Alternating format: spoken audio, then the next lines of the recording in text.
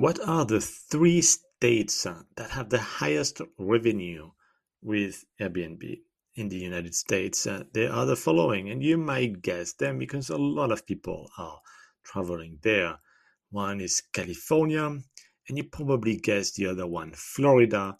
The third one, I would not necessarily have guessed it because there are other states that are great, but it is Texas. So California, Florida, Texas are the top three states in terms of Airbnb revenue.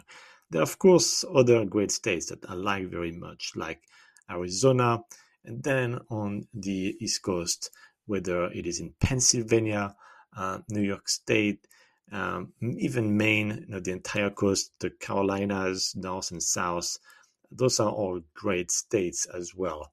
But they're smaller and there are even more Airbnbs in the three states I mentioned, which are obviously good places to invest in Airbnbs.